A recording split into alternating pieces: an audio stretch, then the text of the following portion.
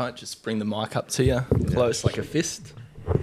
It's Like you're that fucking cunt with the grey hair. And now, the UFC. Yes. Yeah, okay, awesome. Welcome to another episode of the Drinks with Jackson podcast. As always, I'm your host, Jackson. And today we're back in Melbourne again. It's becoming a bit of a frequent occurrence. In front of me, I've got Liam Jehu and Daniel Pezzano. How are you, boys? Good, mate. Good, how are you? Yeah, good. Good to be here. Fucking let's go. I've been excited to get this. I was... who was it? Thanks, bruh. Nick. He works for APL. Nick Mooney? Yeah. Nick I'm like, Friend of the who's show. this guy? I screenshotted a photo of you after I donked you. Yeah. Because that was up in Albury, obviously. And I was like, geez, like, who is... He's like, yeah, that's Dan. I'm like... Who's Dan? And, like, so it's good to see you here at least. Yeah, no, we love Nick Mooney. He's That's a friend it. of the show. Friend of the show. Great guy. He's one of the good guys in poker. There aren't many, and he's one of the good guys. So There's a bit of a mix, eh? yeah. There's a bit of a It's mix. polar. It's a polar industry. Yeah, it's strange. Yeah. You think about it, like gambling, degenerate gambling at all sorts of hours. You know, you attract a certain type of person, but then you also get some really, really good people as well. And Nick's a good lad. Dan's alright as well. He goes alright. Yeah. Fuck yeah. Try to. Before we really get into things, can you give a bit of a rundown as to who you are and what you do? Liam. Liam? Yeah, my name's Liam. 21 years of age. Yep. Play poker for a living, or at least try to. Mainly Hold'em tournaments, PLO cash, Hold'em cash, bit of online, bit of live, bit of everything, to be honest. Been doing it for almost 2 years now, which is kind of hard to believe. But yeah, it's glamorous and it has its ups and downs. But I wouldn't really trade it for anything, to be honest. I love it, so I try and keep it interesting. But yeah, and then otherwise I just, Chill. have fun with the boys, go out, have a bit of a party. I like to party a lot, to be honest, but Yeah. I enjoy myself. for- But at the same time, I still do a lot of work, and I work pretty hard. So I try and keep it balanced, or as balanced as I can, at least. But yeah, Just like your poker rangers. exactly, mate. Always balance. Hell yeah. What about yourself, Dan? Yeah, my name's Daniel. I'm 28 years old, and I do IT and play poker on the side.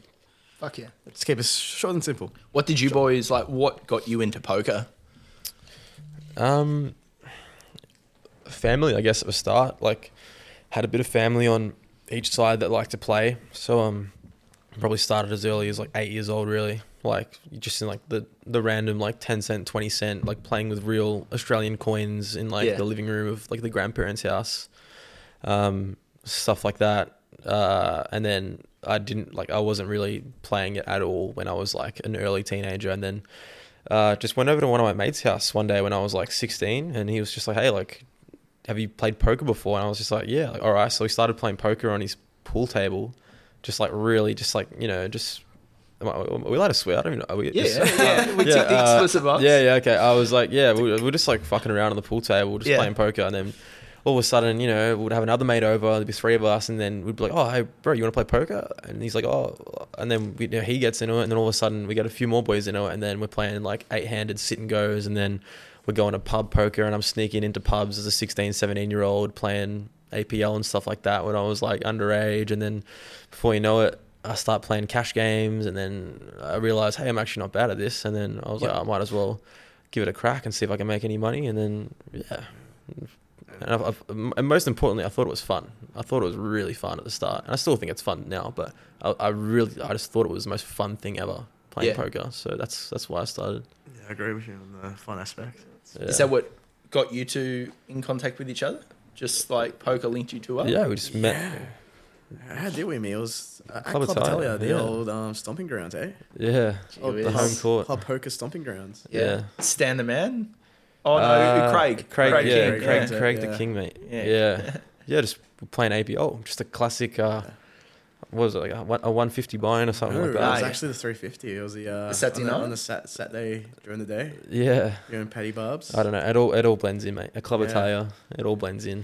Think you liked my playing style? I think you took your chips. Yeah, no, I remember I played with him, and like, I don't know how to say it without sounding like narcissistic or anything, but like I feel like when I walk into Club Italia, like I feel like a bit of a celebrity sometimes, because like people like they look at me and they think that I'm like a celebrity, and it makes me feel weird because I'm not a celebrity. But It's like, I know you. yeah, like people always come up to me and they're yeah. like, oh, like, you know, you did this, you did that, and you won this, and like, I saw you on TV and stuff, and I'm just like, I'm just a 21-year-old kid, like. And then, so it's kind of weird. And then it's on an absolute heater for the last 12 months. So then, like, people, Fish when I play with them, they play different against me. Like, they always try and play really well. And they always, like I've noticed, like, just like the regular Club Italia guys, they'll do stuff that they wouldn't usually do. But because I'm playing, I don't know if they're trying to impress me or something. I don't really pay attention to it. And then I played with this guy.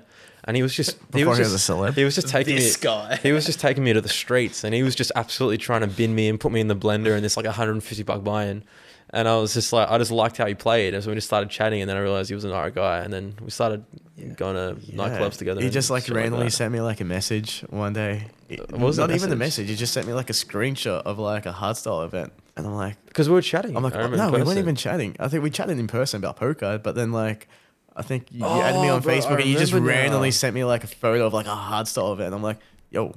What's this about? I was like, let's go. I think I had like 2 tickets or something, and then I was meant to go with someone, and it was so random. Cancelled, and I was like the next day, and I was like, I don't really have friends in Melbourne, to be honest. Like a lot of my friends are in Queensland, so I don't really have like close friends in Melbourne. And I was like, I need to go to this festival with someone, so. I was just like messaging guys that like I was mates with but not like close with. I was like, bro, you want to just like go to this festival? And then I just messaged this guy, and that was it. And the rest is history. Yeah. Do you know I played with Jackson Young in the Deep Freeze at Club Italia? Mm-hmm. Isn't he some club promoter as well? Yeah. Do you link in with him? Yeah, no, me and Jackson are good mates. Yeah, because he sort of hosts a fair few sort of events in that space. Yeah, he's like and he loves his poker. Yeah, he works at a few clubs. I think he has like a small percentage. Plays a lot of poker as well. Mainly cash games, pretty high stakes as well. Like he's played as high as I think I saw the other week he was playing 10, 20, 40 Hold'em and stuff like that. He plays some pretty high stakes. He does well for himself. He's a mate of mine. He buys action to me sometimes as well, like a little bit. We've played together quite a bit. He's a very good, solid player in Melbourne, just a good cash reg. And it's not even his main hustle, it's a side hustle as well. So, yeah, he's a friend of the show as well. How does the staking and the bankroll, all the cash roll management work for you guys? Do you sort of team up a lot of the times, especially if you're going, Northern Queensland or Adelaide or... to the Aussie Million. Oh, sorry. What is it? The APL Millions. APL Millions, yeah. Next month. Do you mean like... How do you manage all that risk as far on a financial aspect? Can we talk about that? Yeah. No, we can. Mate, full transparency. Well, for me personally, like I offset risk by like selling action. So, sure. For example, I'll sell action for a series. I might have 5 tournaments on it.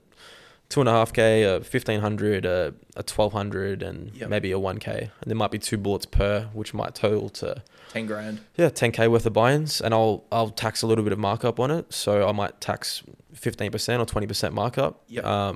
Just to mitigate my costs, my travel expenses, my accommodation expenses, food expenses, all that stuff. And also to compensate for me having what I would declare as my minimum skill edge in that field, and I'm definitely like yielding at least that percentage of ROI long term. So because you're a plus EV player, I mean, if I'm charging 20% markup, then I would have to declare myself beating the average player in the field by at least 20%. Because I mean, if you were to invest in me and you thought that I wasn't beating the average player by at least 20%, then that would just make no sense for you to invest in me, right? Yeah. So I sell a little bit of action, so I might sell anywhere from 20 to 40% for a series. So I might make $500 worth of markup, and it also just mitigates my risk a little bit. Obviously shelling 10K per series and bricking a series or 2 can be pretty expensive. So that's how I manage things. And then I might do some swaps as well. Like for example, if I make a day 2 of a tournament,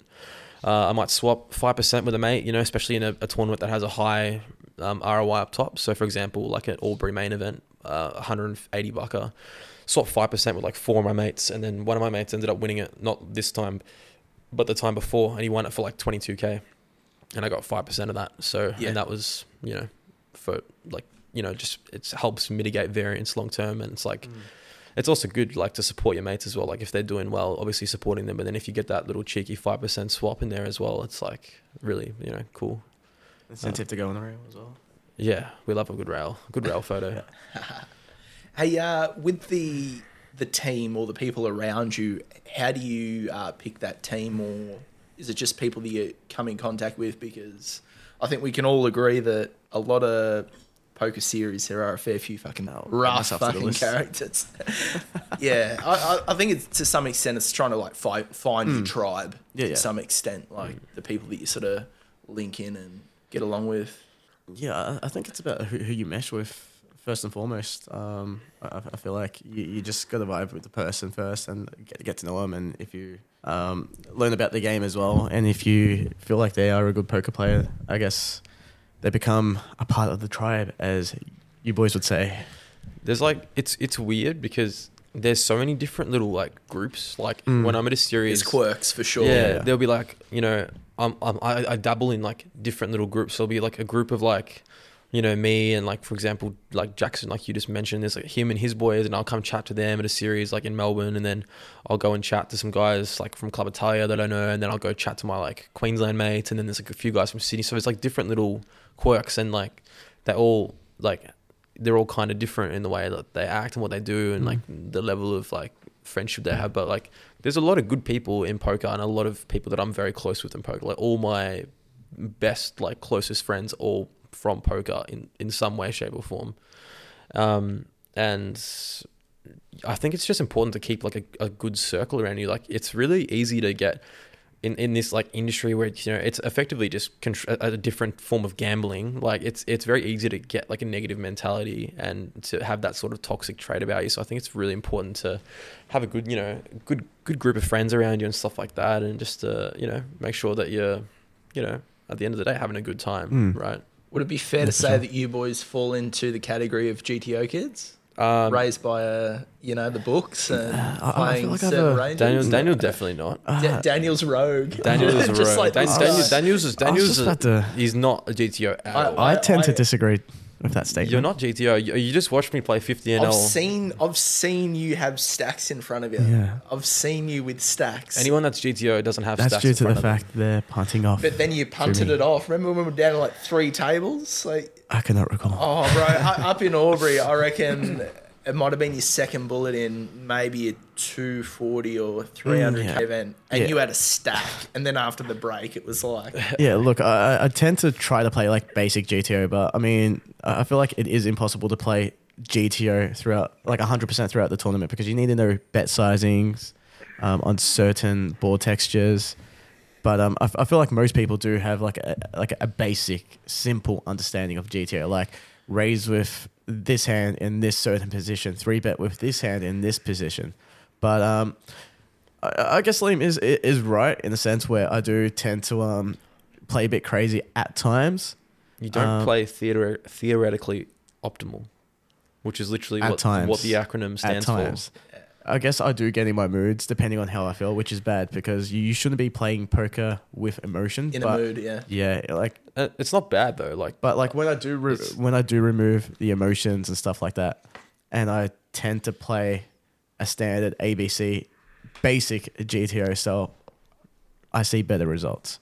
But I've also seen great results as well when I do the old little 4-bet with the 3-7 suited and turn a flush, and people crack kings or queens that have just flatted. It's like, but, so you like you're not good, like especially in these like that's not profitable long term. So your main tournaments that you play are like those sort of $100 to like $400 buy-ins, right? Those kind of like 300s, 250s, like those small dealer tournaments, right? Pub poker reg. Right? Pub poker reg, Club Italia reg. So 1 to 400. Yeah. And that's fine, but like if you play pure GTO in those fields, you will not. I mean, you'll be winning, but you won't be winning a lot because you can't play GTO against people who basically none of them are playing optimally, right? So you have to play. There's 2 types basically. There's GTO and exploit, and you need to. Some people will say you need to play pure exploit, and some people will say you need to play pure GTO. I think it's very clear. Like you just have to find a perfect balance between playing exploitative poker and GTO poker. Like there's just spots where when the guy 4-bets you and you just have, you know, a hand where you're meant to be all in or whatever, where you're meant to call, and it's like, well, I'm just not going to call because I just know he's always got it. Like he's never bluffing, even though GTO would say you have to call here, otherwise you're getting exploited. So Daniel Negreanu actually speaks about this. There's a really good clip on YouTube where he talks about GTO versus exploitative poker. And it's basically a smarter version of what I just said, in the sense that, you know, GTO people will think that they're playing optimally, and then exploit players will play back at them, and then the exploit players playing back at the GTO player means that the exploit player is now getting exploited because he's falling into the GTO player's trap. And it's like a never-ending cycle of like trying to find the right balance of like what's perfect. And at the end of the day, there is no like perfect linear answer, because, you know, the way you play should obviously vary based on your player type and who you're against and in what field. So it's just like, it's like a never-ending void of like what's, you know, what's perfect. I mean, I try and play GTO more often than not because it works. Like you can't, you know, like you're always going to be winning in some way, shape or form long term if you play a pretty good foundation of GTO. But there's definitely little bits of, you know, other parts to dabble in. I do feel like I like pub poker. I feel like it is much better to play like an exploitative you have strategy. to play exploit, and I feel like it's better to show, I guess, less aggression than you would normally show with a GTO style. Like with a GTO style, it'll tell you to like, you know, triple barrel in this certain spot. Whereas I feel like at pub poker it's better just to check more often than not, because people are quite passive and they love to call you, and they love to call you down as well. So they do, the net. They love to call you down. Yeah. So like hands where you should be raising pre-flop, even if someone limps on the button, like king 10 suit and someone limps on the button, and you raise like 6x, or even when if there's like 4 limpers, like and you've got like king 10 suited. Like GTO would probably say, you know, raise. I mean, that's the thing. Raise like 6x or whatever. You wouldn't even be able to put that into a solver, because the solver doesn't factor in limps. The optimal strategy is like, well, why would you be limping? Yeah. There is no limping in GTO. Like, there is limping, but in the sense that you're describing it, like just in a normal standard hand or whatever, where you're like 50 bigs or whatever, just like on the button, like there is no limps. So you being like, oh, there's a limp, and then GTO would say do this. Like GTO doesn't even GTO's brain would explode there, because it's like, why is he limping? That's not optimal. That's not what we do. Like that isn't an optimal way to play the game. But like that's why you have to exploit, because it's so outside the realm. And you could talk about it for hours, just because it's so like it's unsolved technically. I think what you're really touching on is that GTO doesn't really take into account intuition or gut feeling. That's very true. And like in theory, it is just AI. Like AI can't really pick up on emotion or you know, tilt. Does that really factor into your game a lot? Do you feel you can get a pretty good read on people? Probably more so with Dan, because I mean, I think in the stakes that I play usually doesn't really factor in. It doesn't really happen very often where people. I mean, it can, of course, it can, because I still play with a lot of most of the players I play against are recreational, so. It can happen, but it will definitely happen more with you, with the people that you're playing against more often. Especially like, you know, there's any self doubts and stuff like that, and people like you know, get their aces cracked and they just get really angry, and you can tell the people that are on tilt compared to the people who aren't, and and there are like a few like little reads that you can get on people, like they look at the chips, or if a flush hits on the turn or whatever, and they double check their cards. Yeah. There's a few things like that, but I'm not gonna, you know, reveal my little just the little ones, my like tricks, my little secrets. When they stack their chips real tight and real neat, it's like they don't want to punt them away. Yeah. Like, I've got them there. I don't want to touch the stacks. There's a big one where people look down at their chips. That's straight away, like their neck that's snaps. A big tell to see how much they've got. That's a bit of a tell as well. It's a psychological thing. It just means that they're looking to wager betting discs, which is a very clear tell, right? Yeah. So, do you reckon you could almost use that if you've got, you know, like the 3-7 off, like just snap your neck at your chips? Like, well, I mean, the people that do go off reads, like, I mean, I try to do like a few reverse tells. Like, I'll try to look, like, I'll do something when, I'll do something where I have a hand, and then I'll do the exact same thing when I don't have a hand to like throw people off. Yeah. So that's the thing. Like you can do that and you would get away with it, and you would 100% make money from that. Whereas, like if I did that against the players that I play against, 'cause I play against so many of the same players all the time. They'll look at me and they'll be like, okay, so why has he just done the chip glance? And then when I was, you know, bluffing, and I was trying to make it look like I wasn't. But then when I wasn't bluffing, I didn't do that. So then it's like, it goes back to what I was saying before. It's like, I just try and be balanced with everything. So it's When like, you bluff, you got to grab Yeah. your water and If drink I'm- your water. if Because I'm- when you drink if the I'm- water, yeah. 9 times out of 10 you got the nuts. If I'm a speech play as well. Yeah, see, I just never do that. I'm a little bit robotic in that sense. Like if I'm bluffing, I'm just going to act and look the exact same way as if I'm value betting, and that way I can never be exploited. Yeah, because I look the same, I move the same, I sound the same. I don't really speak when I play, but if That's cap.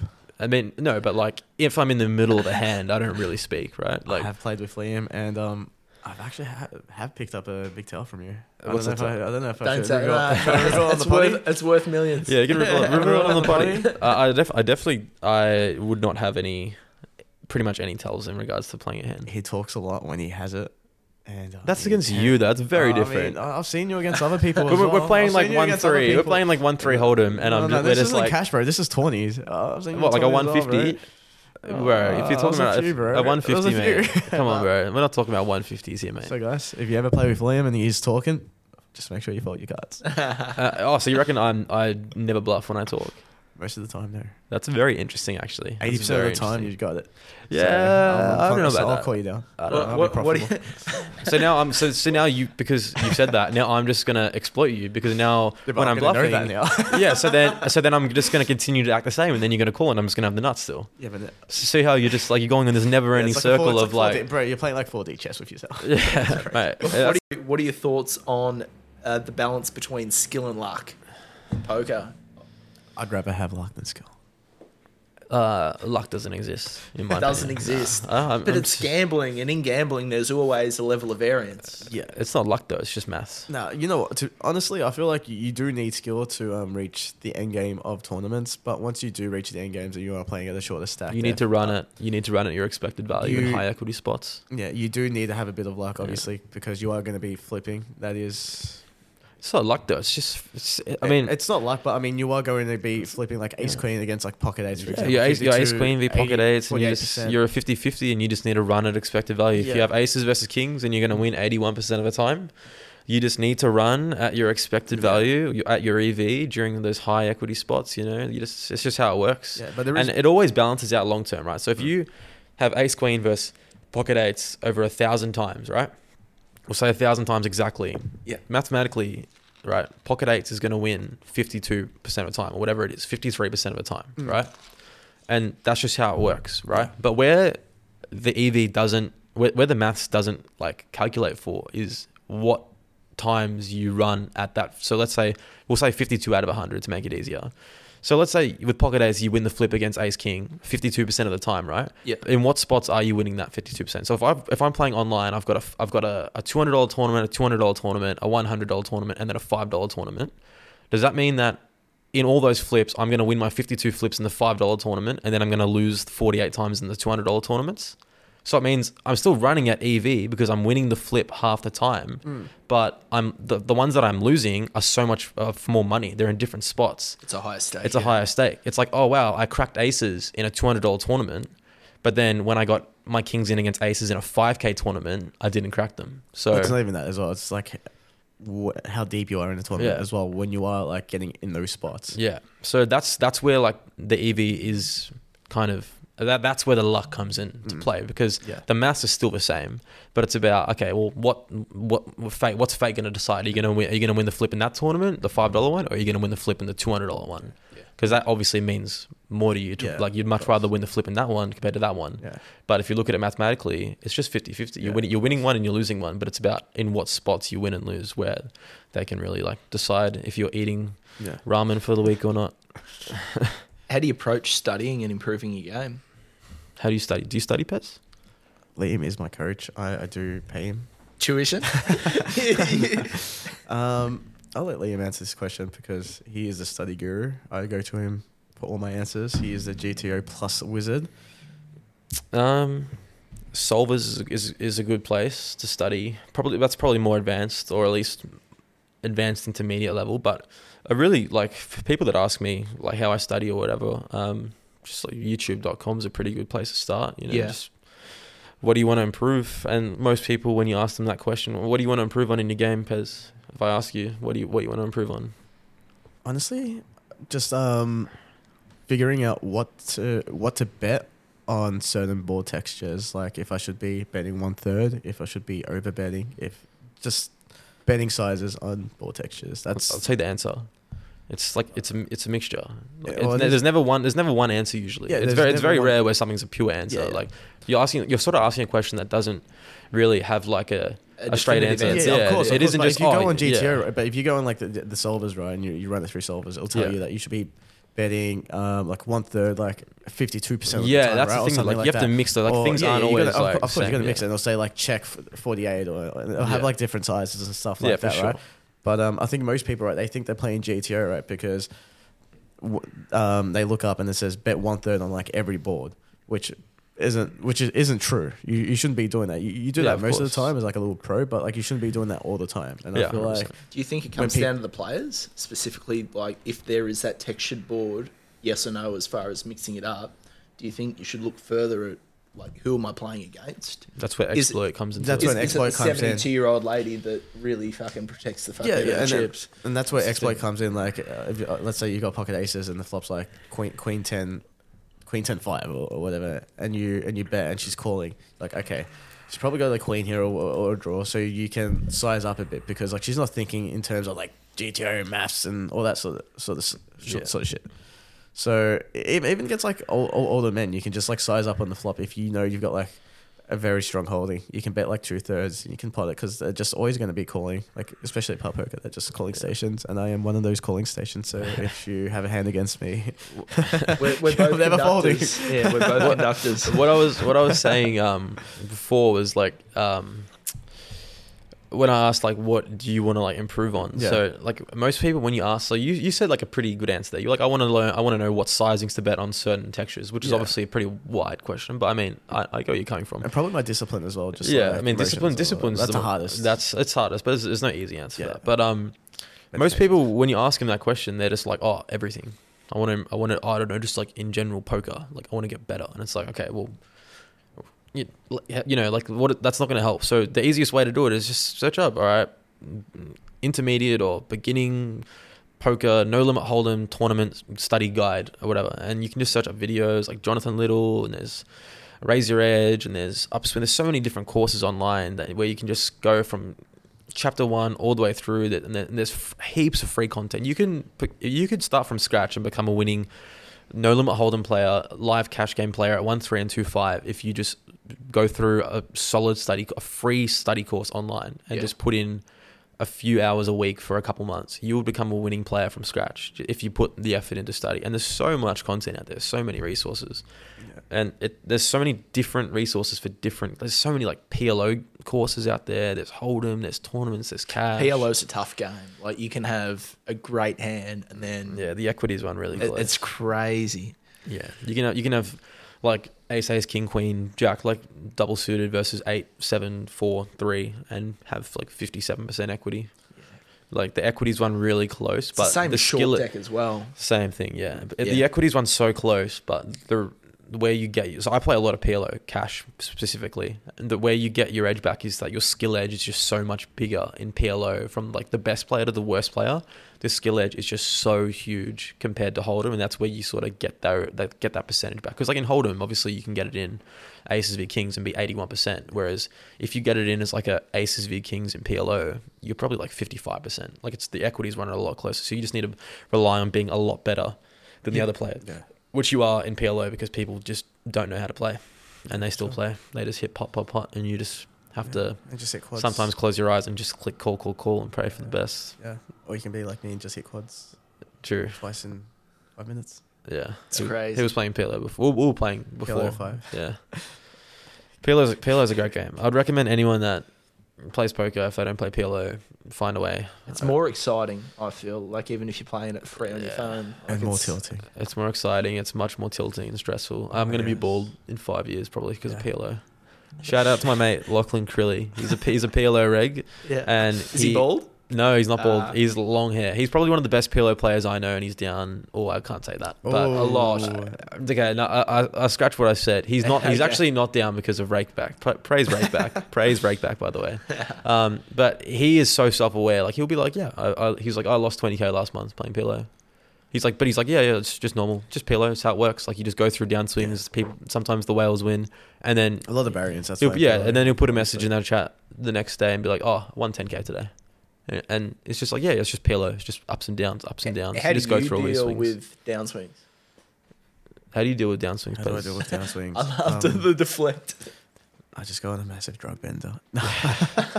No, downswings. Oh, it's a tough one. I feel like I should be taking all in on red. I don't disagree with straight to the roulette table. In that, like, if you've lost a put grand, the house on it's zero. like, then what's another grand? No, Fuck it. And then you're down this, this whirlwind. Honestly, I just fire up more tournaments. Yeah. But Just keep back. firing. I keep firing. But the thing is, though, when I am firing up these tournaments, I am not playing with that same mindset. You are not playing to the best of your abilities. That I started with. Yeah, I'm not playing to the best of my abilities. Do you go away and just take a breather, maybe have a cig? Sometimes it's hard to explain. You get in like this zone, this weird zone where you just want to keep playing until you like. It happens. Yeah, I feel like some people on the potty can understand, or the people listening, or maybe what chasing losses. Yeah, like you just like you're so fixated, right? And you don't play your game. Like you'll start doing crazy stuff. Like maybe it's just me. You'll start doing crazy stuff that you wouldn't normally do. No, don't worry. There are listeners that could definitely. But yeah, look, honestly, when you are on the downswing, it's best just to like take a break and just like evaluate your game. Like, am I doing anything wrong? Am I still playing the same? Am I playing the correct way? And if you are playing the correct way, then it is just variance just kicking in, because like Liam said, you could be losing those 48% flips, where you would have been winning previously and winning those tournaments.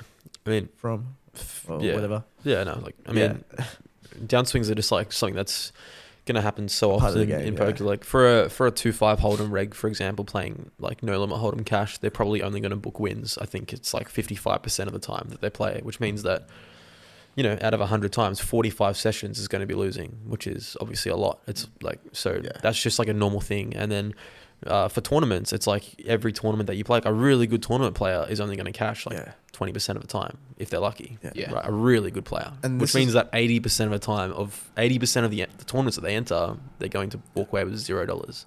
So for me, I just reiterate to myself that I know that I'm one of the better players usually playing in the tournaments that I play. So I just know that long term, I'm just printing money. Like every hour that I sit down at the table, regardless of if I brick that tournament, I know that over a year, I'm going to average X amount of dollars profit. I think it's good to have that self-belief. Yeah, and it's like I just know that I'm always going to play optimally, because I just know that I'm just beating the field. So I just don't feel the need. Like I go on massive downswings all the time, like series to series, or like in PLO, and I'm just like, it's a really annoying, because it's like, you know, it can be a lot of money, but it's like I just know that like long term, you're just smashing it. So it's like you just got to like suck it up. And like for me, like I used to have like a massive gambling issue when I was like starting out in poker, like, and I like quit pretty much all forms of like negative EV gambling, just because like I knew it just made no sense. I was like, why would I do that when I can just sit on these poker tables and just print money long term? What do you mean, like sports bet?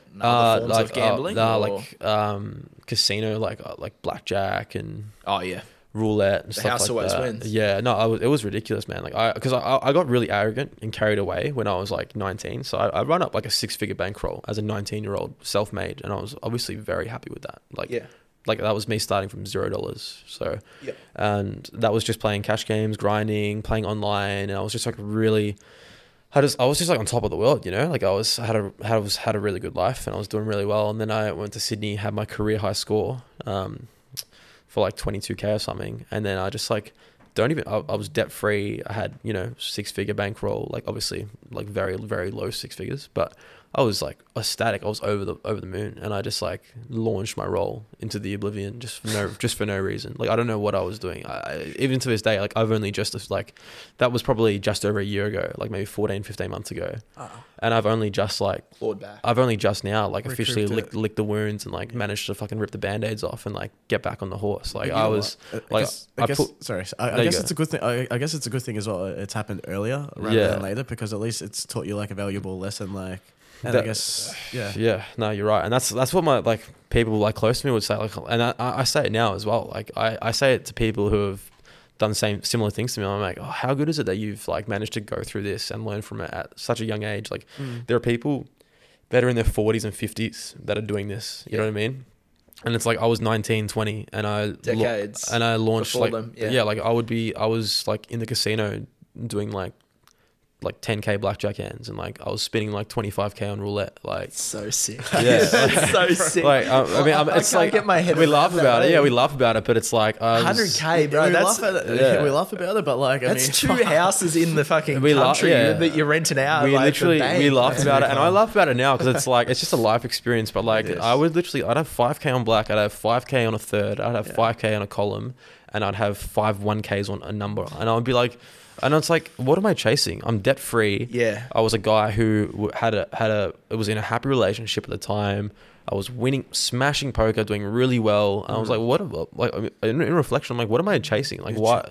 Like, what am I chasing a high? Like, what was I going for? That's what I don't understand about the poker. Yeah, you're chasing that rush. Like I said, you get in those moods. Like when you do lose a bet, right? It's like you're completely kind of zoned in on like gambling that it's a thing that you can't really describe how you feel. Yeah. And I'm sure you kind of know the feeling I'm talking about. Yeah.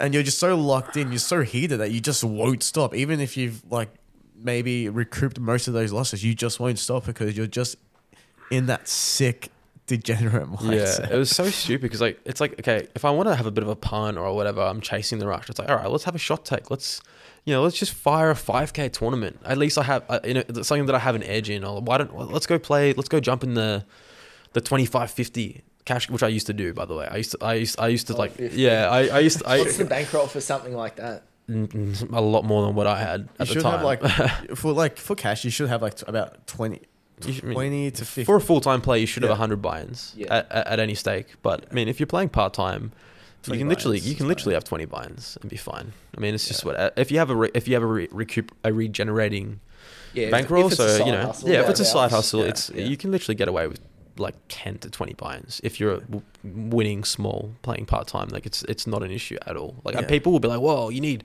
1 million buy-ins," and it's like you actually really don't. You don't. Like tournaments is a bit different. I think tournaments you need like at least like. Tournaments, there's a lot more variance. You need like maybe 80 buy-ins or for whatever you because like the cash ROI you need less. Yeah. Cash you need less. But I guess like also like if you do have like a strict bankroll as well, you are going to become less, I guess, not emotional, but you're not going to feel as bad when you do have those losing days. When you do have like a strict bankroll. Because you roll for it. When the money hurts, you're doing something wrong. When it stings, it's like, okay, so I'm not budgeting this correctly. It shouldn't stink. It's like it's just going through the motions. It's like it just happens. And sometimes obviously, emotions aren't always linear. Like it's not always, oh, no worries, man, just another day. Like it happens. It's like obviously sometimes you're gonna get frustrated, but you in general want to try and remove emotion from the the planning side of things and stuff like that. But bankrolling is super important. That's why I like to sell action, because I don't want to bleed myself in this spot. And like we were talking about before, you were asking if I was going to Vegas this year. I wanted to. I turned 21 this year, so I wanted to go. That was my plan, but I just didn't want to have a shit Vegas, because I know because most people don't know this, but no one wins in Vegas, like especially Aussies, because you have to pay tax. It's super expensive. Flights, accommodation, it's like double what anything over $5,000, you got to pay tax. You got to pay. It's like 30%. So you pretty much can't win. But you go there for the experience, right? Yeah. So I'm like, you go there fully expecting to lose X amount, and I wasn't prepared to lose X amount this year, especially after everything that happened with like all the gambling and stuff like that. And when I punted my role, and I've only just officially sort of clawed out of the hole and sorted my finances out, and I'm doing it like a lot better now. And I'm like trying to, go about it the right way. Like I could have gone this if I really wanted to, but I was like, you know what?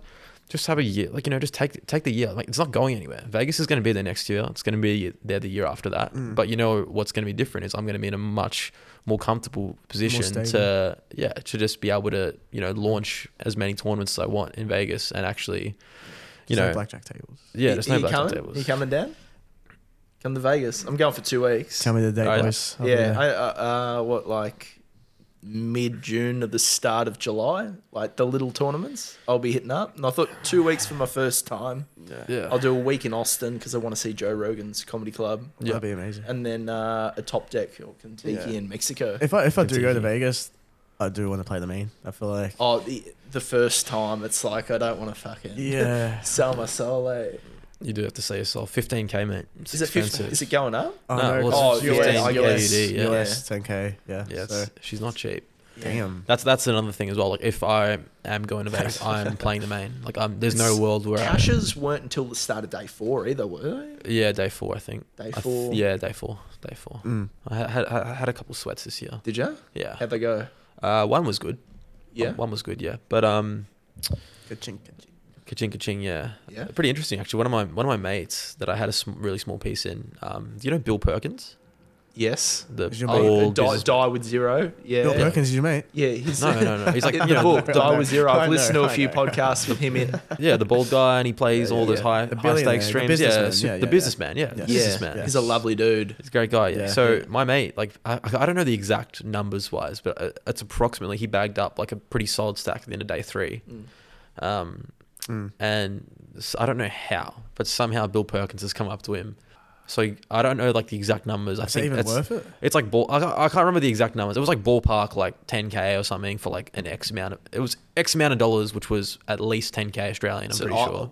He should have done ICM on the chips that he had. Yeah. That would have worked out way. You would have had to do the maths. I think on he that. got. He Yeah. got better than what ICM would have suggested. I know Jeez, it was okay. it was a very good deal. AK US, yeah. I don't know the exact Okay. numbers. I'm pretty sure it was quite a lot more than that, to be honest. But I'm not 100% sure. But he got like I'll try and find a tweet. There's a tweet on it. No But, fuse, yeah. Come on. That's sick. Imagine Bill Perkins just Yeah. got a wad in his backpack, just dishing it out. Oh, bro. That's just like that's pennies for him. Oh, really. massively. Probably went up to like 50 people. It was like here's 8k, 8k, 8k, 8k. He's got like 30% of like 50 people. He did a podcast with Chris Williamson. Yeah. Modern Wisdom, it's called. Bill Perkins, Die with Zero, a book that he wrote. Okay. And he talks about, obviously, you know, the lifespan, front ending, like put more experiences while you're younger. Like, what's the point of retiring at 75 All this money, and yeah. then going to Italy? Like, anything you die with, Yeah. it's just experience tokens that you never fucking use. For sure. And that's what money should be used for is the experiences in life. Yeah. And we're not saying like punt it away on a blackjack table, but you know he talks about one of his best mates went Which to, is an experience in itself. one of his best mates went to Europe and borrowed 20 grand off a loan shark. Yeah. And it's like he looks back now and he's like, fuck, I'd give a significant portion of my net worth just to go back and do that trip. Yeah. You're not going to be able to do the same things that you would be doing at like in your 20s or whatever. But I guess each to their own. Each to their It's own. annoying me that I can't find his tweet. It's like... Tweets non-existent. Fake news on the potty. Oh, I think I might have found it. Is this him? Yeah, this is it. It's like, okay, so, well, in an unexpected bucket list turn of events, I'm happy to announce Bill Perkins has joined the team. This guy that he managed. Can you talk about the poker player, who it was? Oh, he's a guy named Shem. He's like he's from Queensland. Yeah, sick. Queensland drag. Yeah, he was like, so basically it's a bit of a long story, but he somehow won this competition to get like a free main event seat or for like 50% of the stake or something. So basically the guy that gave me the seat and I made a deal with Bill Perkins, a 10% stake in return for $13,000, which I'm pretty sure is US, which would equivalent to probably almost 20k Australian. 10%. Wow. So he basically got 20k Australian. And was he in the money though at the time? I don't even think they were in the money, but he had like a lot of chips at the time. Okay. And he said, we'll split it 50-50. Happy to have you on board, Bill Perkins. This main event's crazy. But like, how just So, like yeah. crazy is that? You know, like, that's pretty sick. And I guess it's a good person as well to like, I guess, like have, like, Yeah. I mean, like a good person that you can like network with, and you know, It's, I guess, there's so many I sick guess- stories. Like I was like one of my mates, Simon Wahesh, who's a poker reg in Melbourne. You probably know him. I don't know if you would. Like quickly, did you make cash or like? Yeah, he did, but he cashed for nowhere near that. Did- Oh no, like sorry, like nowhere near what he thought. Bill Perkins obviously didn't return. He didn't a positive investment because I think Bill Perkins to return a positive investment, he would have had to cash 130k USD, and Which I think he what? cashed like 30. Late deeps. Yeah, It's like, like- how, it's like- deep, how deep yeah. is that? Like Eight top deep eight. That's like day 6 or 7, and he busted like day 4 or something. Wow, and did Bill know this guy before? Or No, I don't know. All must have the been playing. Must have been stats playing that's at the like that. table, and Bill must have liked The this turn game. of Possibly. events, like But anyway. Dirty Diaper Rigby, like he Yeah. was dominating it, like playing, I don't know, 80% of his hands and just killing it. Yeah. Like he's got a 45-minute highlight reel on YouTube based on the World Series of Poker and the hands. he Yeah, played. that guy's an animal. And that guy's an absolute I animal. think as a dealer, like obviously being a dealer and being exposed to the amount of hands as he would be, you know, probably gives him an edge. But even Weinman, he ended up winning. Yeah. What was that 3-way all in, jacks, queens, and kings, and he drills a jack. Yeah, he drills a jack on the turn. Like, it's a $12 million jack. Must be nice. fucked. Yeah, like the stuff you see in Vegas, like my mate Simon's telling me, and he's just like, you'd walk up to this guy, you'd know him, Gary Benson. Probably. He's like a Hall of Famer, Yeah. multi-million dollar on hand and mob, like world chess champion. He's good mates with David Saab actually, Yeah. and he'd just be like, "Oh, Gary, you got cash or something?" And he would just be like, "Yeah, mate, how much you want?" Just pulls out like A wad. like 10 like 5k chips or something, you know, just like shit. This Vegas is just like a different. It's just like Yeah. a different gravy. You know, you see celebrities everywhere, people just walking around with like fucking thousands and thousands of dollars, and it's just like, you know, it's just a different breed, different animal. But you go there like as a poker player, fully. I mean, at least a professional poker player. If you're going there to make money, you're going to the wrong place. Like there's so many better. Like I would make so much more money if I stayed in Australia. Just grinding the local circuit, and then even in Asia, like it's really cheap. I came back from Asia earlier this year. It's Vietnam? I went to Taiwan. I was in Taiwan, but there's a lot of tournaments in Vietnam. You know, The Triton series. That's the yeah, they run Triton there as well. Yeah, Big super, purse. super high roller. That's Yeah, crazy Yeah. money for that. it is crazy money. Yeah, but like, you know, the flights are cheap. Like you can fly to some of these countries for like $500. The Accommodation's cheap. $60 a night. You can get it for. The food's cheap. The Ubers are cheap. Like everything's cheap. And then Vegas is just like so expensive. And there's also no tax, you know? So like there's so many more like different avenues you can go. I definitely want to do Asia quite a lot, you know, over the next 12 months, to be honest. But Vegas, it's just got to be done. It just has to be done. You got to flick it in. Can we talk about the local circuit or national circuits that we have? Yeah. And what your thoughts are on them, potentially? Well, you're an APL lover. You love Are we APL. talking more about like the APL circuit? Are we talking brands? Are we naming? talk- Are we talking about like Oh, pub? yeah. Are we talking Look, more so I'm pub? rogue. I'm rogue here, You're rogue. so I'm not sort No of filter. no Yeah. affiliates. Yeah, because I feel like Liam goes to the APL circuits. I've only been to two myself. I've only been to the one that was down here in Melbourne at Club Italia. That was the first one I Yeah. went to, and then the second one down in Albury. Yeah. So I've only played the two APL circuits. Same as me. Yeah. Yeah, interesting. It's really interesting. Like, people in Queensland like don't like APL pretty much, and then people in They got APT and Kings up there. Is that right? they got there's heaps of those. WPT League. There's I wonder why you don't move up there. AP, oh mate, I've considered it so many times. I basically, like last year I was there 6 months of a year. Shit. I was only here for 6 months, and even like in the last 3 to 4 months, I've been here for like 2 weeks, probably 3 weeks. Like I travel all the time, so I've definitely considered moving there. I'm moving house like basically now, which is good because How come? Cheaper rent, more convenient, just for so many reasons. Bigger Sure. space, just a lot of reasons.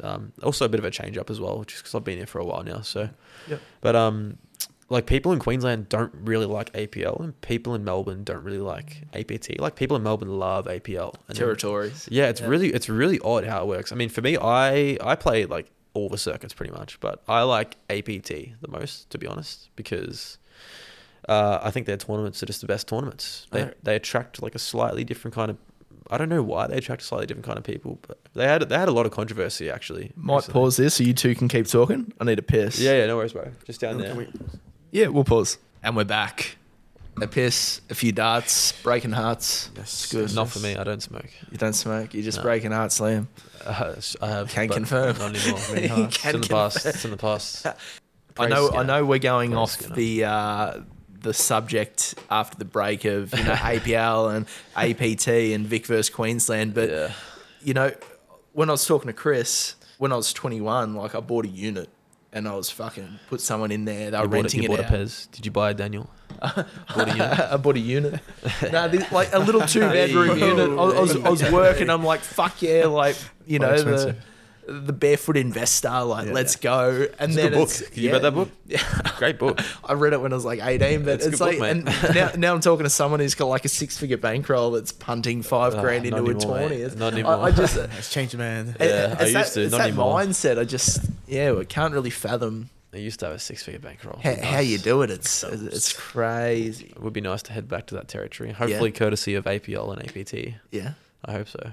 Oh, Chris had a I question believe in for you. you too. For me, Yeah. For who? What was the Liam, question? or- No, it's fucking- For who? Oh well, it's the- for for the Liam, but millennials. obviously Dan will get your input, which I think you'll love, by the way. Okay. it's going to be something funny. 'cause it's How from does it Skinner. feel to be the unluckiest player in Australian poker, but still cash every event you play? That's a funny. I just knew it was going It's to. a I knew it bit was of a going zinger. to. I knew it was going to be something quirky. He's 'cause a it's from funny Skinner. man. He's a very funny man. He's a I good like guy. this direct earlier, so He's a very funny man. I mean, like I say, like I don't believe in luck, but I mean at the same time, he's you know, quite- I've copped some. Do you believe he's the most unluckiest player in Australian poker? No. Dan? No way. Hot poker, yeah, for sure. No way. I have been fisted before. Unluckiest, Like, luckiest poker player. so my worst probably, like, I mean, yesterday, for example, I played a session online where I was playing 8 tables and I counted that I had at least 40 2-outers or 3-outers all in pre-flop. So, you know, ace king versus ace queen, they hit a queen. That happened 40 times yesterday online in the space of about 9 hours. But you know what they say online's rigged, right? I mean, it's not rigged. It's Yeah. it's just maths. So I just rolled a 25% 40 times, and it's Yeah. like, okay, whatever. But I mean, 40 times in a session is like an absurd amount of 2-outers and 3-outers. Yeah. So obviously I was getting annoyed. But anyways, Skinner. So he buys action to me sometimes, a lot actually. He has for a while. He was one of my first ever people to back me and support me, and he had action to me in this tournament, which was a 5.4k buy-in. Yeah. The World Poker Tour Australia main event. Are you going to that in Sydney? Is that September? Gold Coast, September. Yeah, I'll be there. $8,000 main event. I know.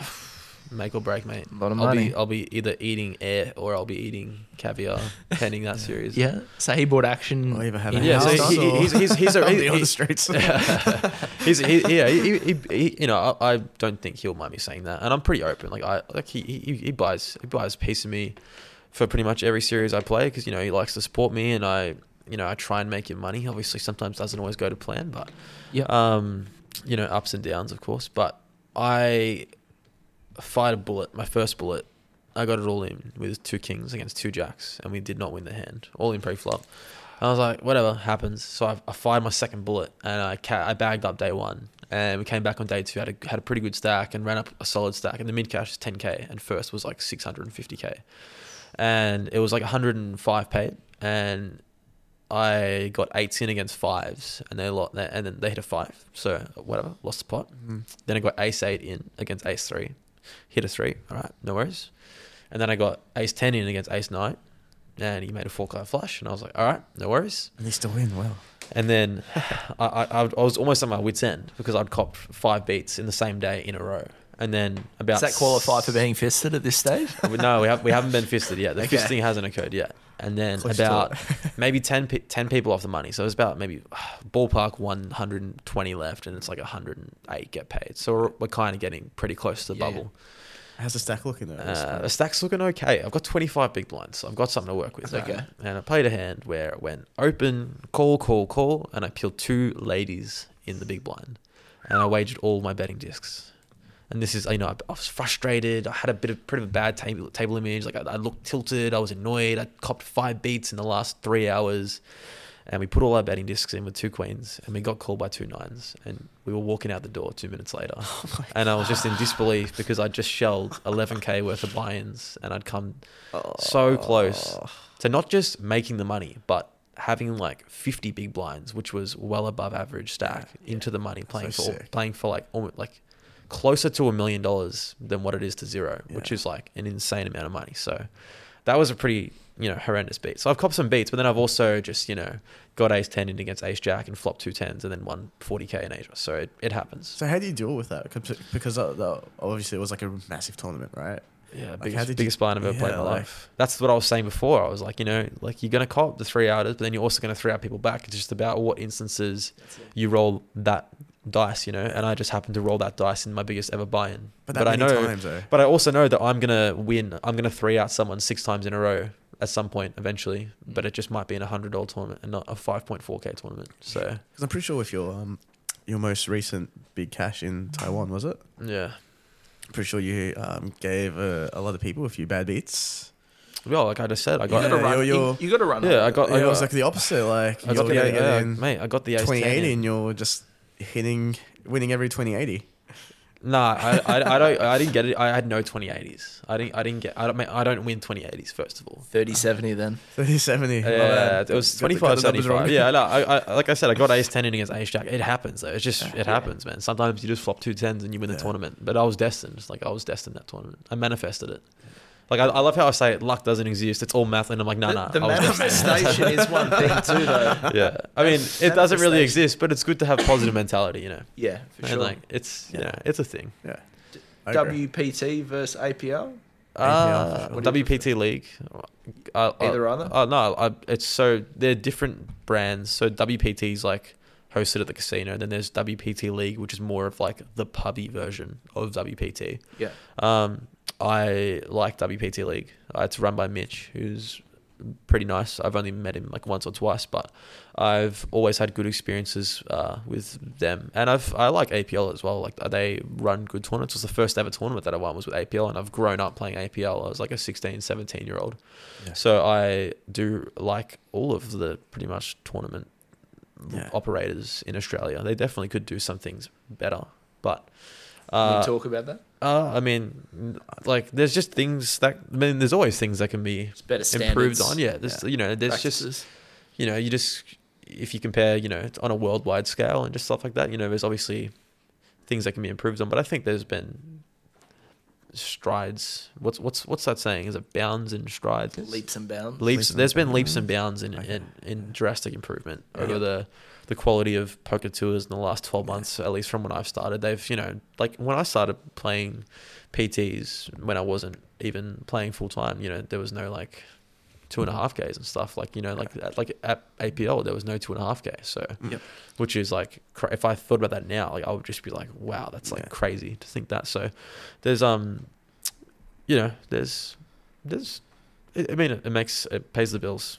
The Australian poker tours pay the bills, so I cannot complain. I think that's due to the fact as well, because it's post-COVID, like, Crown stopped running tournaments, so I think APL and WPT took over. So I think online probably, if, as you sort of spoke about when we were off mic, online, your own groups, it obviously gives you a bit of an edge because you're playing every day. Compared to, the schmuck like me who doesn't play online and is just waiting for the pub to reopen. Yeah. the 2 years in quarantine would have definitely sort of given you guys a bit of an edge to some extent. It's like online's like a completely different game. Yeah. Like it's different. Less so limps. No limps. What's a limp? No, it's just a completely different game. It's like playing basketball and footy. I mean, there's similarities, but it's still completely different. Sure. Like, so I think that's due to the fact that people online tend to play more standard GTO, where it's like pretty like basic stuff. Whereas like obviously, like we touched on before, pub poker, a lot of limps, calling any 2 cards and stuff like that. Yeah. I mean, it's a different game. Like someone like I don't even know who to say. Like Skinner, for example, like crushes the live poker scene, crushes the circuit. Like we like me and like my more like sort of, because Skinner's not GTO, right? But he plays exploit.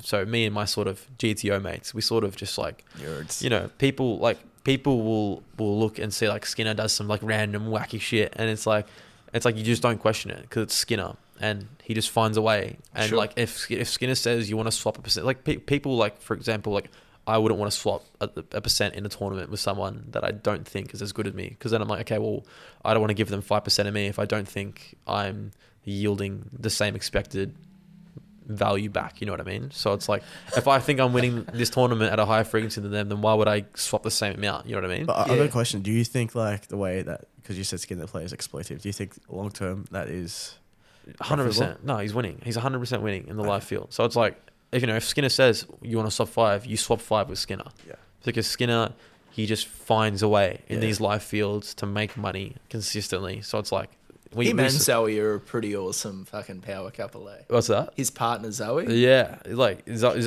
actually well. she's plays very different to Skinner. Final tabled in the Centurion. Yeah, I haven't played heaps with her, to be honest. I remember playing with Zoe when I was like 16 in like pubs and stuff. Yeah, right. She's improved like heaps, but I haven't played a lot with her. But I know from what I've seen, she's a lot more GTO than what Skinner is.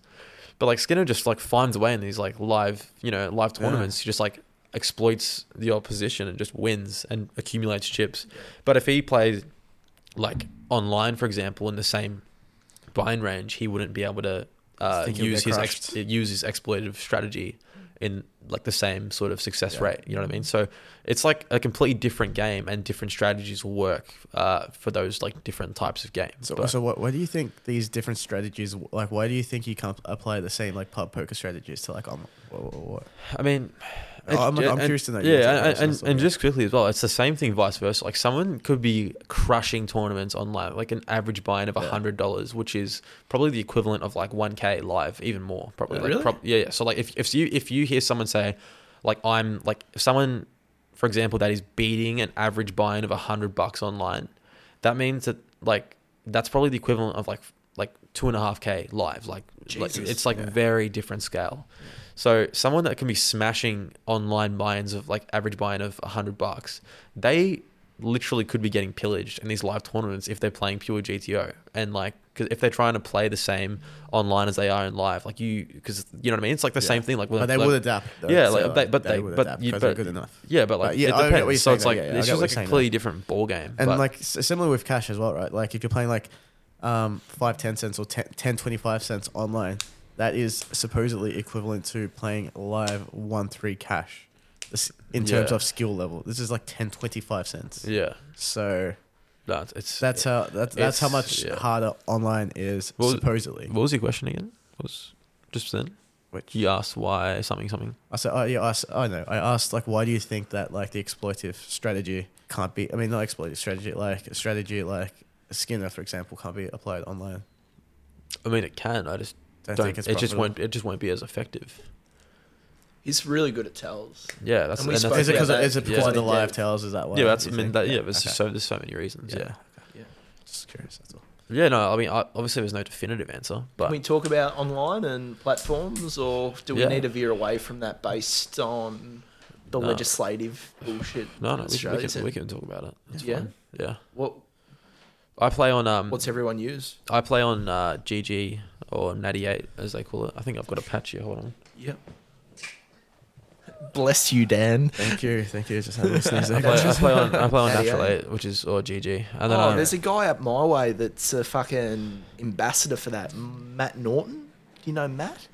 Yeah, I do. Covered in tats. Yeah. Covered in tats, yeah. He does work for them, yeah. I'm aware of that. Yeah. Is that like the rake back thing? Or how does that work? It's like a whole thing. I don't know if I can speak about it or not. But, okay.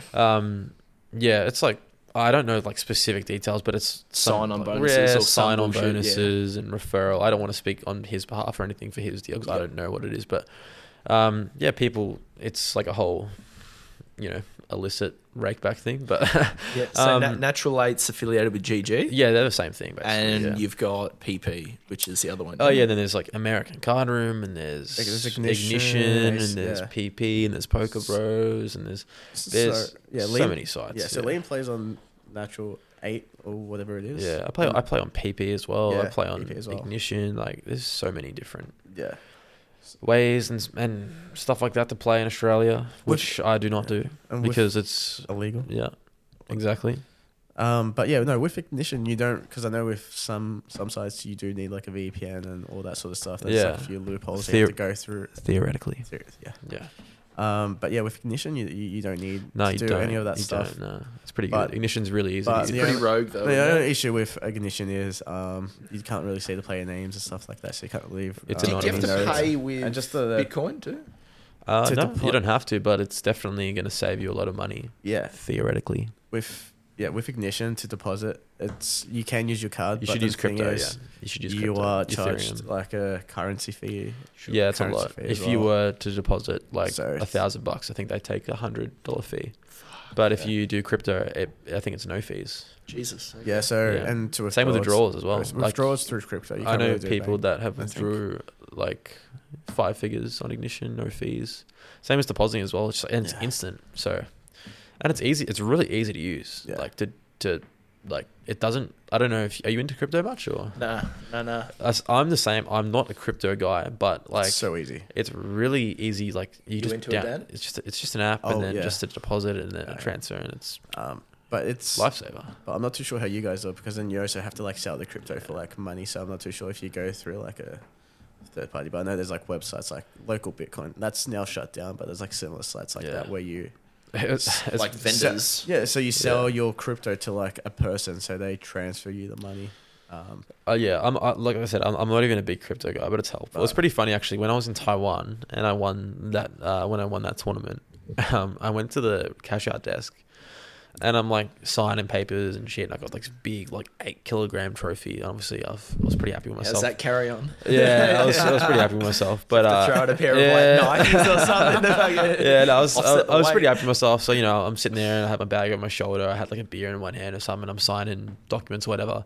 And then I turn around, I say good day to my mate, and I'm like, oh yeah, what's going on? I turn back and they've just start like pulling out these like big bricks of cash and start like putting bricks of cash on the table and stuff like that, and like trying to pay me in like new Taiwanese dollars. And I was like, Because it's like $1 billion Taiwan or something. it was like isn't it was like 850,000 Taiwanese dollars. Yeah, but it's like It was visually, like, yeah, it's they a pulled lot. out like these bricks, like full bricks of cash, and started slapping on the table. And I was like, is this like, are you going to give me 41,000 Australian dollars in Taiwanese currency that I'm going to have to shovel in my suitcase and then convert? And I was like, yeah, surely there's another way. And they're like, oh, we can do crypto. And I was like, oh, how good's Say this? that. Straight away, bang, crypto. A bit annoying. They charged me like $600 fee. You would have annoying. lost that at the airport on the conversion fee. Yeah, you Yeah, still that's think what I was about it. thinking. I'm like, yeah, it's just one of those things where It's I've just just a got to. It's wear just it. it's just like a travel expense. And then how did just you gotta withdraw cop the it. crypto? Did you withdraw the crypto? Or? Yeah, just straight to my wallet, and then through the like, wallet what, did you use just CoinSpot or Binance.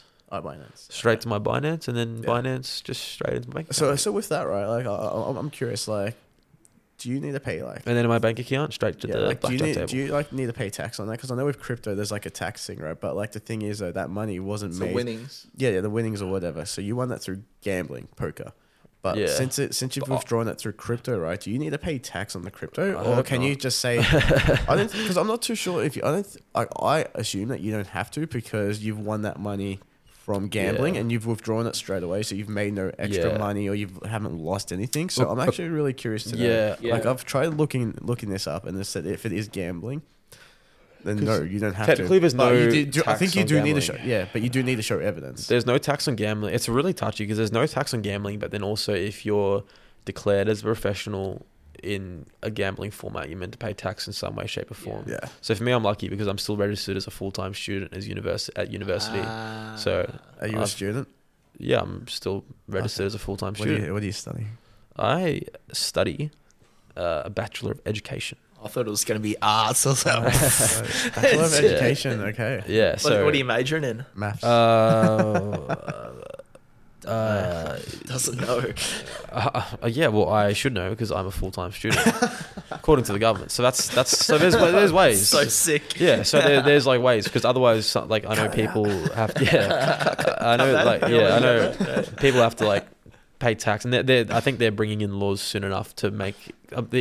You would have seen recently the whole pokies thing that they've brought in, where you can only put $100 in. They're really because like Australia is the #1 gambling country in the world, so that's not Sports something- bet's fucking crazy. Yeah, it's not something to be proud of. So they're Yeah. they're starting to make a lot of effort to make it harder and less accessible and just deter. And obviously, tax is going to be one of those things that I'm sure comes into it. So Sure. Which is silly though, because if people do want to gamble, they are going to find ways to gamble. yeah, and it's kind of the same with drug use, right? Like people like talk about like there's places I'm Or pretty even, sure like, in the US guns. where like all drugs, That's a touchy subject. Let's not talk about that. where it's like they make it like all drugs illegal because it's like they'd rather Spain regulate and Portugal, it. and they regulate the fuck out of it. They'd rather like they don't want people doing dodgies where it's unsafe and then Yep. having to do illicit deals where they can just regulate it, make a fuck ton of money from tax, Yep. and have people do it in a much safer environment than what they would be doing if it wasn't if it wasn't legal.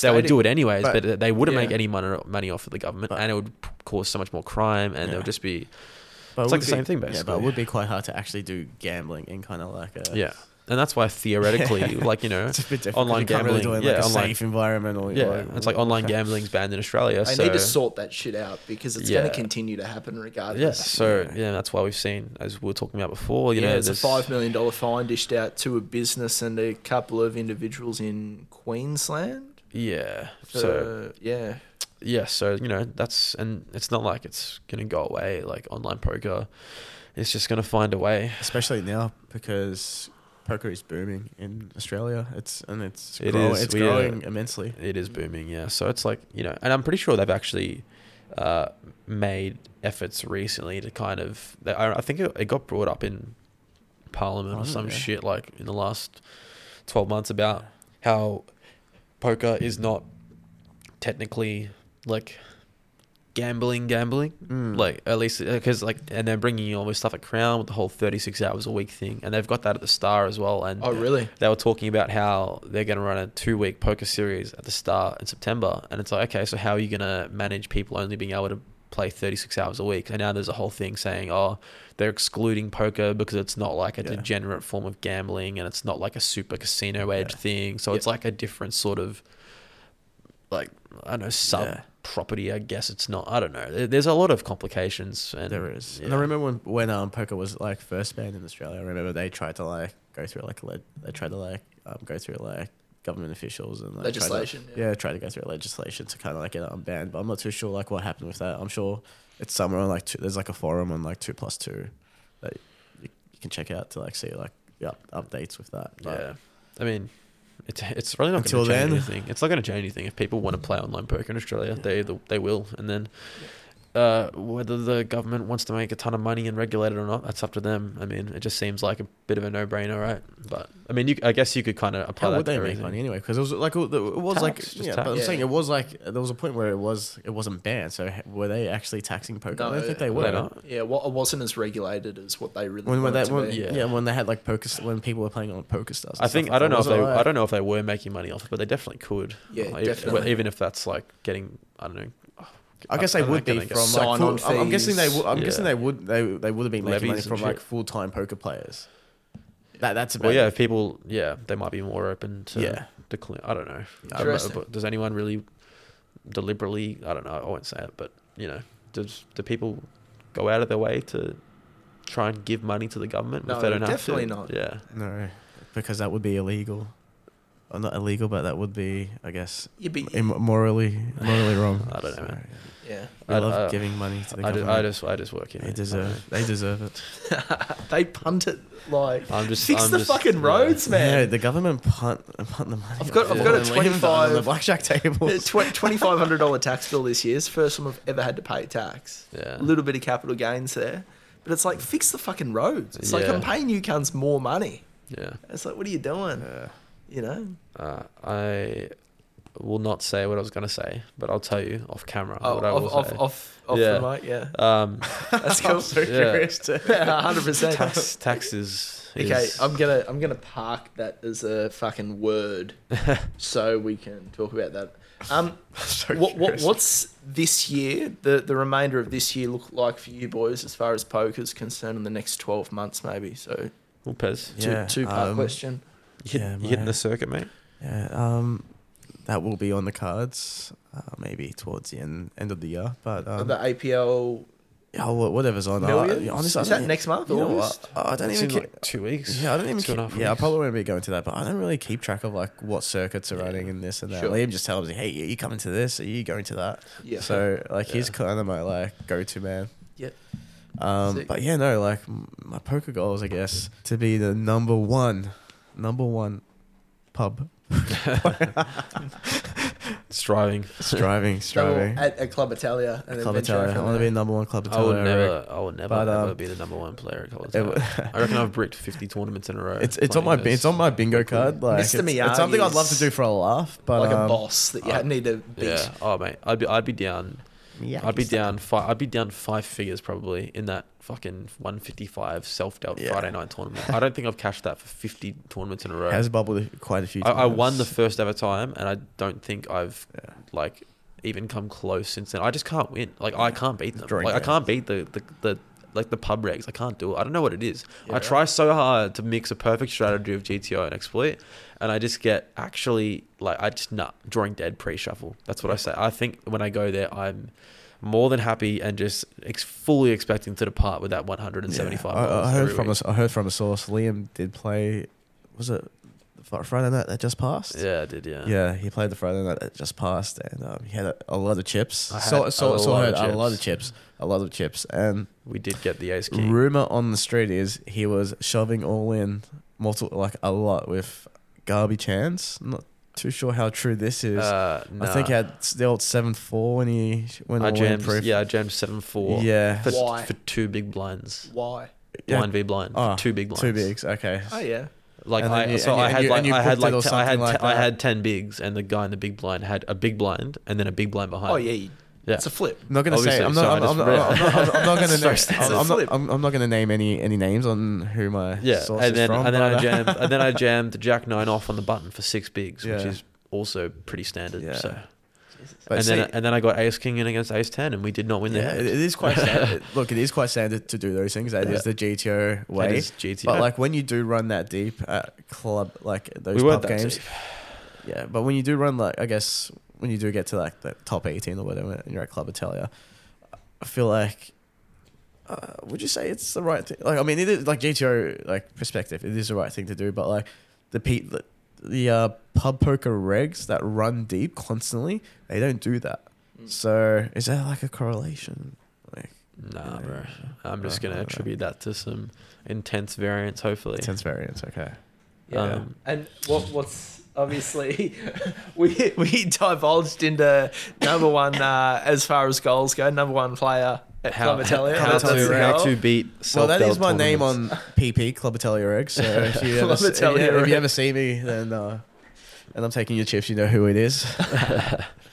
My plans for the year, honestly, have a bit of a rest. I hope. I've been absolutely slamming so many tournaments the last 12 months ish, so probably 15 months actually. So still hit up the millions. It has to be done.